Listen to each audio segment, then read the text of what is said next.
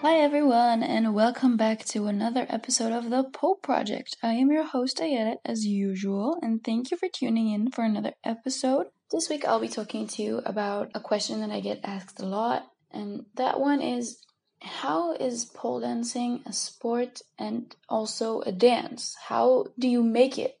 Each of those things, and what are the elements of each style of pole dancing? I'm going to just break down the three main styles of pole dancing, or pole sport, as some people call it. So yeah, let's get to it. So the first style is exotic dancing, or strip. It is typically done with shoes, which is the main difference from the other two main styles that I'm going to present.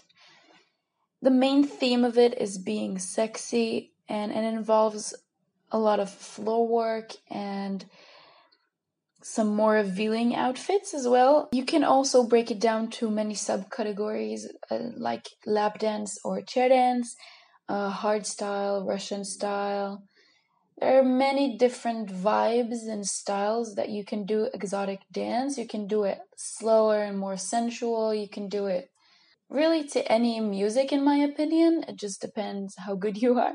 Two very good competitions to look up if you're interested in that style are Miss Pole Dance. I know they have Miss Pole Dance Australia. I'm not sure if they have it somewhere else in the world, but the Australians are a really good example. And Exotic Generation, which I know happens mainly in Russia, but also in other places around the world.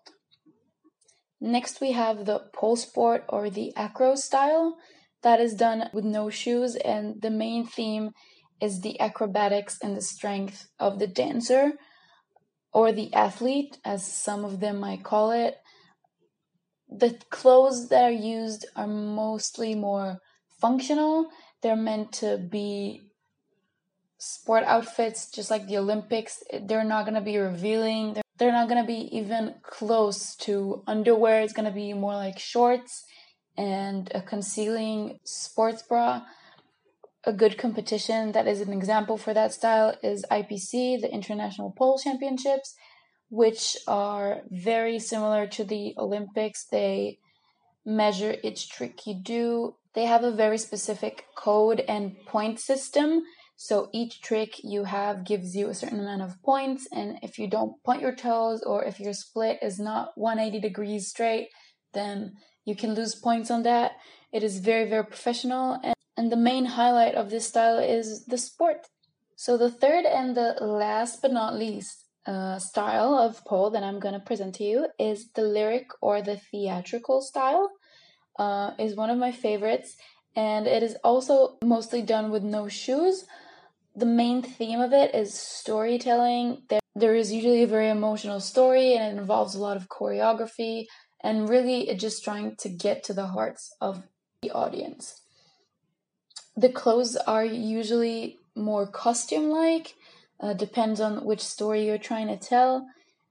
Two very good examples for those styles are the pole art competition and the pole theater, which I know happens in a lot of places around the world.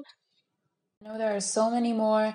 You can do comedy pole, but I feel like it falls under the theatrical style.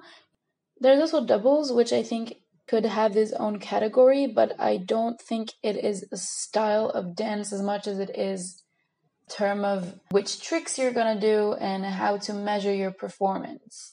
Because obviously it's very different if there's two of you. Personally, I love all of these styles. I think that whoever can do all three of them has truly mastered the art of pole. So that is not like an official ranking or anything. This is just my personal way to simplify it for people who don't do pole and need like an introduction to what style you can do it.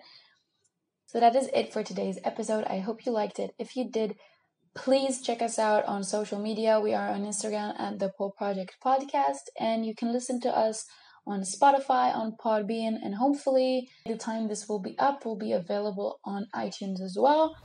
Thank you for tuning in, and I'll see you next week. Bye!